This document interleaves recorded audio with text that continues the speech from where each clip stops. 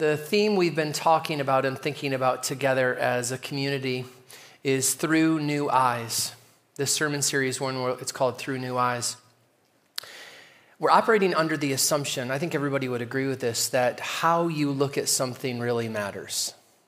Meaning, we don't just look at something objectively and see it and then that's it. We make interpretation. We are looking at things, and one person could see something and see one thing, and it's the very same thing, and another person can look at it and it looks different to them. And sometimes it's even the case where you yourself will look at something one way, and then with new information, with new eyes, you'll see it in a different way. Here's an example. Imagine this afternoon after having lunch, you drive out into the country and you go to one of those great New Jersey antique shops. And the owner lifts up to you an old antique fountain pen.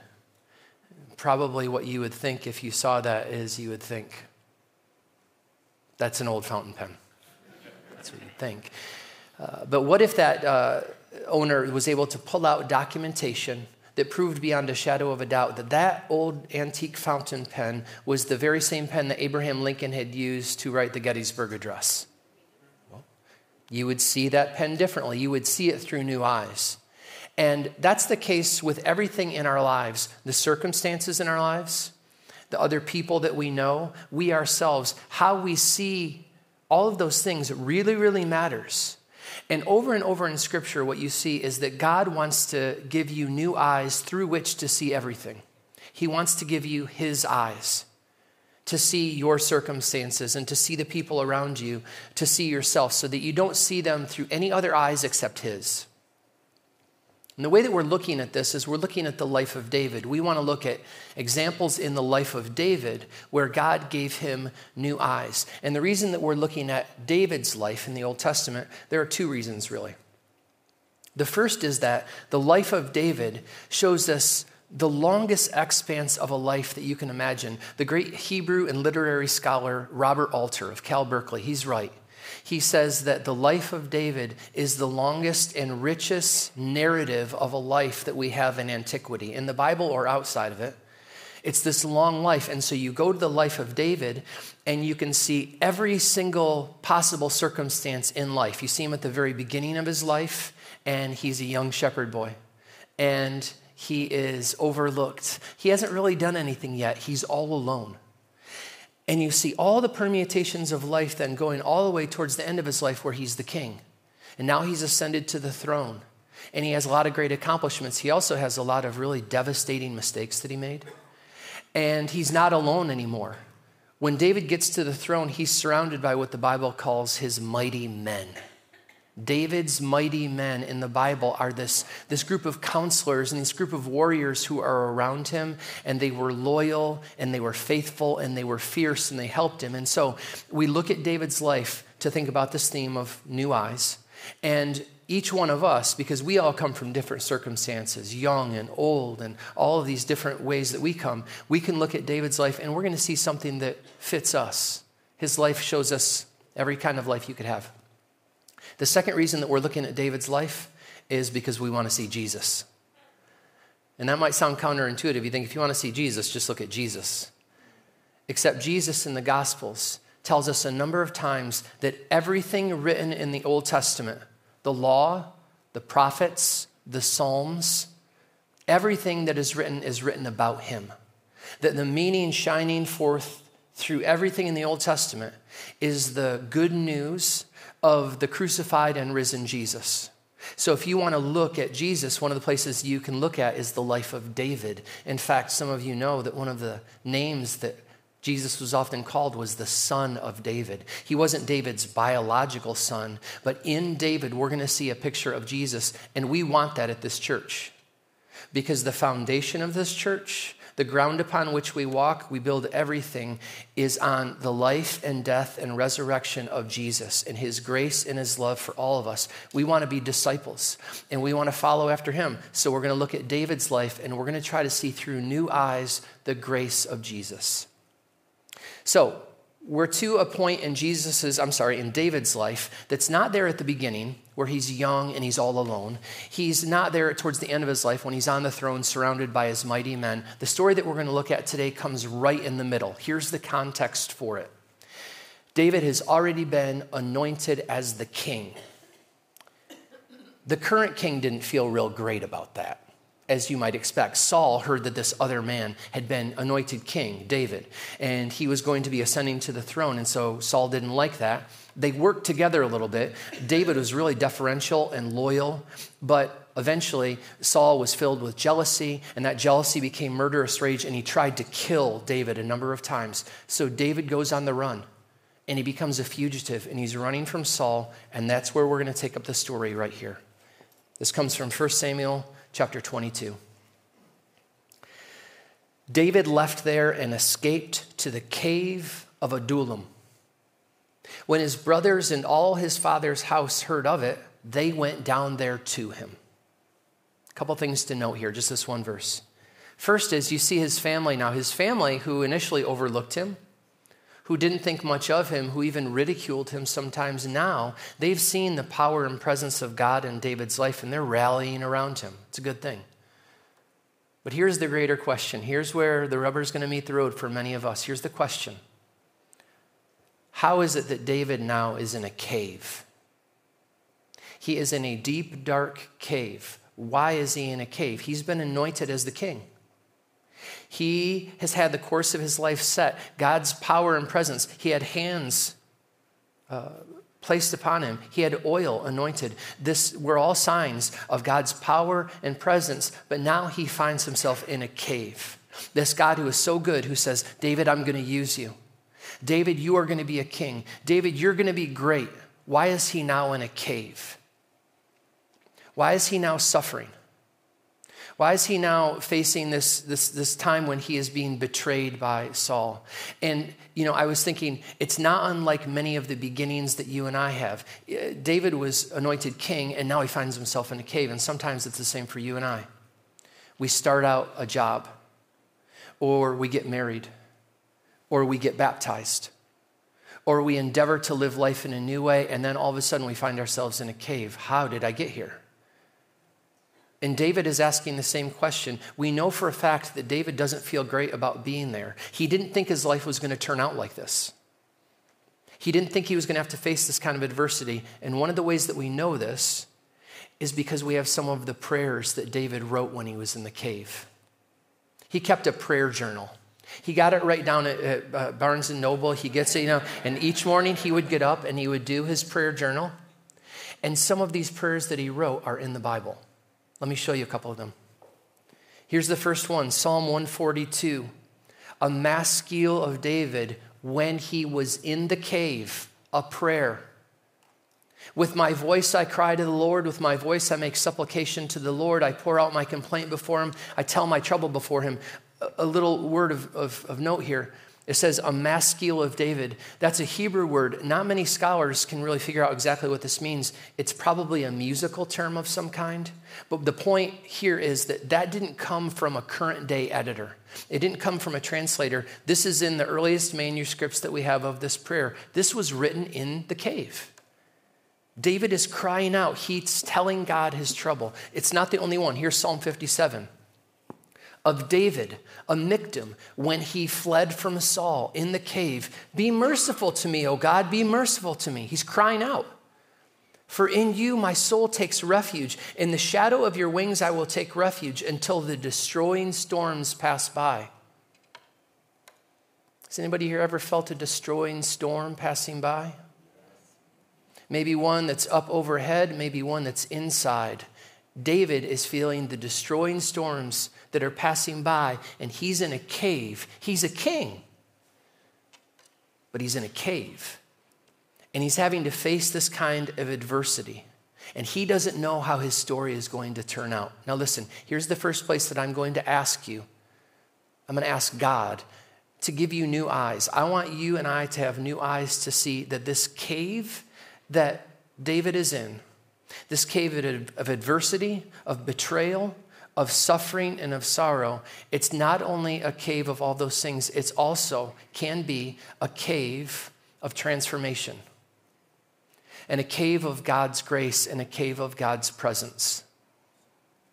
And I want to be careful when I say that, because it may sound to you like I'm saying all those terrible things that are happening in David's life, God is making those happen. That's not necessarily the case. God didn't betray David, Saul did. And betrayal isn't a good thing. Being a fugitive is not a good thing. And not having enough to eat. There are other places in the story of David where he's out with these people and they don't have enough to eat. And none of those kinds of deprivation are good, but God can be in all of those kinds of situations of sorrow and difficulty, and he can use it. He can be present. We don't need to see those things as good, but what we can see, take a look at this prayer. It's still up there. It says, be merciful to me, O God. David is crying out for mercy. Was he a person that cried out for mercy before? I don't know, but he is now. He's calling out. He knows that he needs God and he needs other people in his life. Did he believe that and know that before? I don't know, but he knows it now. And it might be not until he got into that cave, not until he got into that situation where the people that were supposed to take care of him didn't, where the God that he thought was going to just make everything happen, that wasn't happening. He's going to have to cry out to God now. And I want all of us to think about this together, because I'm looking out at a room full of people who are going to have to face their own storms and who are going to be in their own caves. I know it because I know that each one of you is human. And part of the human condition is having things not turn out how you thought they were going to. The wedding, the baptism, the new school, the children. They don't turn out like you thought they were going to. I thought it was going to be great. And now you find yourself in a cave, and we need to be able to have new eyes. We need God's eyes to see those things so that we don't see them only as, this wasn't supposed to happen. This is just miserable. It's just bad. Yeah, it is. But also, God is doing something in that cave. He's transforming David's life. He's doing something beautiful so that he doesn't have to see that cave only as a place of misery. It's also a place where he gets to call out to God, where he grows closer to God. I'm looking out at all of your faces, each one of you. I don't know what your suffering is going to look like. I don't know what your cave is going to be, but I know for certain that you're going to have one. I know for certain because it's a human thing. I also know it because I've read the Bible. And the Bible is not a litany of people who have great health and wealth and success, and then they move on to more success. That's not it. Each one of them have their own caves. So you have Hagar. Hagar turned out of her own house and abandoned into the desert. The desert was her cave. Joseph, who ended up in a dungeon, any Bible scholars here, twice, that was his cave. Daniel in the lion's den, he ends up there because he did the right thing. He obeyed God and he was faithful to God, and he ended up in the lion's den. Every single one of us is going to end up in a cave at one point in time or another. How are you going to see it? Are you going to see it just as a place of unmitigated disaster? It's not good. God isn't with me. No. We're being shown here that to be in this cave, it's hard. It doesn't mean that God sent those things. It doesn't mean that God is punishing you. It doesn't mean that any of the circumstances were inflicted upon you by God in a kind of malevolent way. It simply means that God can be with you in all of those things. And he can be with you not only to be present and not only to heal you, but also to transform you. Because it's the people who have been in the cave that can sometimes become the people who God uses in the most powerful way. You know, I know people in this church. I know people in this church who have gone through the cave, the difficulty of divorce, that dark, difficult time of breaking and separation and hardness, and then be able to come out of it on the other side so that they then can walk with people who are facing similar situations. I know people in this church who have lost people, lost parents or lost siblings or friends or lost children, the unimaginable grief. And they were able to be with God and to see that not only as a time of just a crucible of suffering, but also to be transformed, that God is with them and now they get to walk with people in the same kind of way. I know people in this church who have faced great grief, great trials and suffering, and then they translated that by God's grace into a willingness to serve and love orphans and the homeless. and those in great financial adversity. There are any number of things that can happen when you get your heart broken. One of the things that happens when you get your heart broken is your heart becomes hard. But if you see it through new eyes, God can take your broken heart and make it an open heart. You know that place in Romans, it says, rejoice with those who rejoice and weep with those who weep. How do you become a person like that? I mean, really, somebody who can rejoice and just dig it when somebody else is rejoicing and you rejoice with them. How do you do that? Or when somebody is weeping, that your heart breaks right along with theirs. Most often, it is the people who have been in the cave, who have been in the darkness of suffering and who have been there and realized that God is with them too, who have realized that God is a God who can bring light out of darkness and who can bring life out of death. The God whose son, Jesus, lived a life of complete obedience and faithfulness, and in return bore in his body the sins of the world, the brokenness that all of us carry. Jesus took it into his body and bore it on the cross and was placed on the cross. And then they took down his battered and broken corpse and they put it in what? A cave, a tomb. It was a cave. It was dug out of stone. But God didn't let his Holy One see corruption. And God raised him up from the dead. And now he is alive forever, and he's praying for you now. And he is with you now by his Holy Spirit. And you can be assured that the one who is with you right now is somebody who knows what it's like to be in a cave, to be under the tomb, to be submerged in death. He has been there, and he has been through it by his love and grace. And so that's the one that walks with you. Do you believe that? Do you know that the one who is with you in the cave, he's been there too? Let's keep taking a look at David in the cave. Let's go back to his cave. Verse 22, or chapter 22. David left there and escaped to the cave of Adullam. You know what Adullam means, by the way? It means refuge. It means hiding place. When his brothers and all his father's house heard of it, they went down there to him. Now, I already pointed out to you that he's there praying. David's praying in the cave. He's praying for help. He's asking God to help him in his time of need. And our God is a mighty and awesome God. He answers prayer. He answers David's prayer. David says, I need help. And in the next verse, we see the help that God sent. Take a look.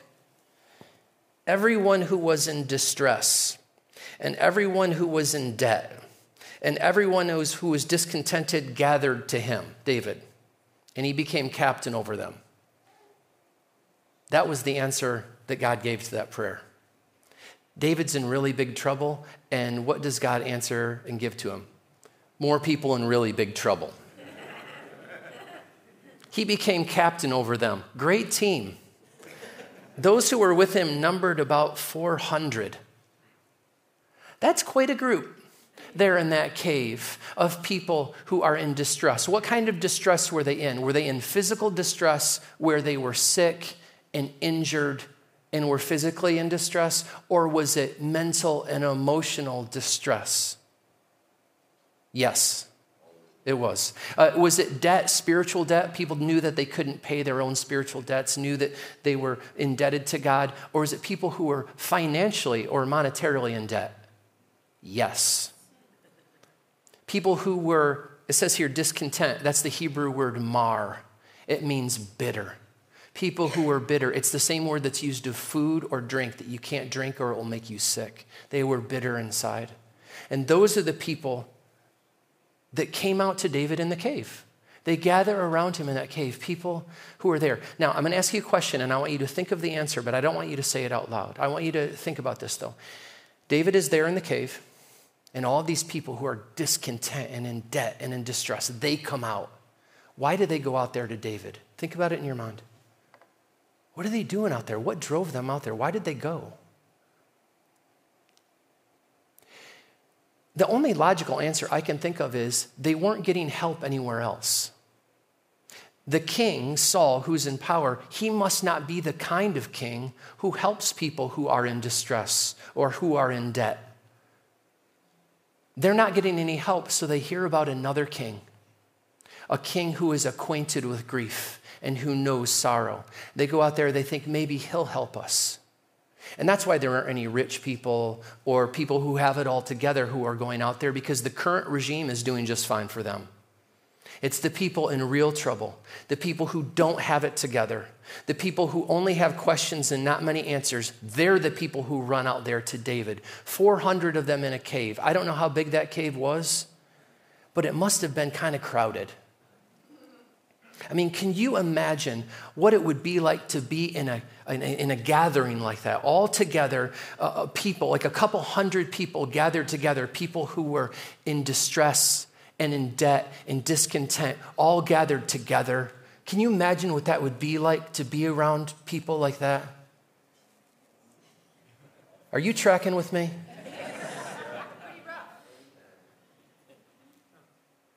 All people gathered together who know that they don't have it together.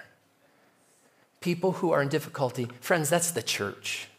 The cave is a picture of the church, of people going out to a king who they hope can help them because they're not getting any help anywhere else. They have to go to somebody who knows their sorrow, who can be a captain over them. That's why they're out there. And the reason that I know that this is a picture of the church is because I've read the Gospels. Look at this from Mark. This is the beginning of the Gospel of Mark. Jesus has been anointed. He's been baptized as the king, but he's not quite yet ascended to his throne, so to speak. And this is what it says about the people who go to him. That evening at sunset, they brought to him all who were sick or possessed with demons. And the whole city was gathered around the door. That's the cave. That's the church. That's us. Friends, this cave is a picture of the church, and it's a picture of the church as a field hospital. Do you know what a field hospital is? It's a hospital that you have to set up on a battleground because people can't get to the real hospitals. It's a hospital that gets set up when a natural disaster happens. It's right there in the grounds, and it's right there, and it's for people who are in the midst of the battle, who are in the struggle, and who are getting hit, and who are distressed, and they're not doing well, and so they have to go to the field hospital. That's what a church is. It's a place where you go to get healed when you're in the middle of the battle and you're in the middle of the struggle. In a good field hospital, too, they don't do it like the hospitals here. I know they have to ask these questions in hospitals, but you know when you go to a hospital, what do they ask you? Can I see your insurance card? I'd like to see your insurance card. Can you wait here? No, they don't ask that in field hospitals. When you get to a good field hospital, they don't say, where's your insurance card? They don't say, how did you get hurt? They don't say, what side are you on? What do you believe? How did you get injured? Was it your own fault? The field hospital of the church, nobody should ask those questions at all. Because the captain of the field hospital, the captain of the church, has given very strict orders about how to get into that hospital. He's given a command, and I want you to hear it. He says, come to me, all you who are weary or heavy laden, and I will give you rest. Take my yoke upon you and learn from me, for I am gentle and lowly in heart, and you will find rest for your souls. For my yoke is easy and my burden is light. That's how you get into that field hospital, this field hospital. And if you want to get into it, that's all you have to say. You say, I'm burdened. I'm in debt. I'm in distress. What kind of distress are you in? Physical distress or mental or emotional? Yes.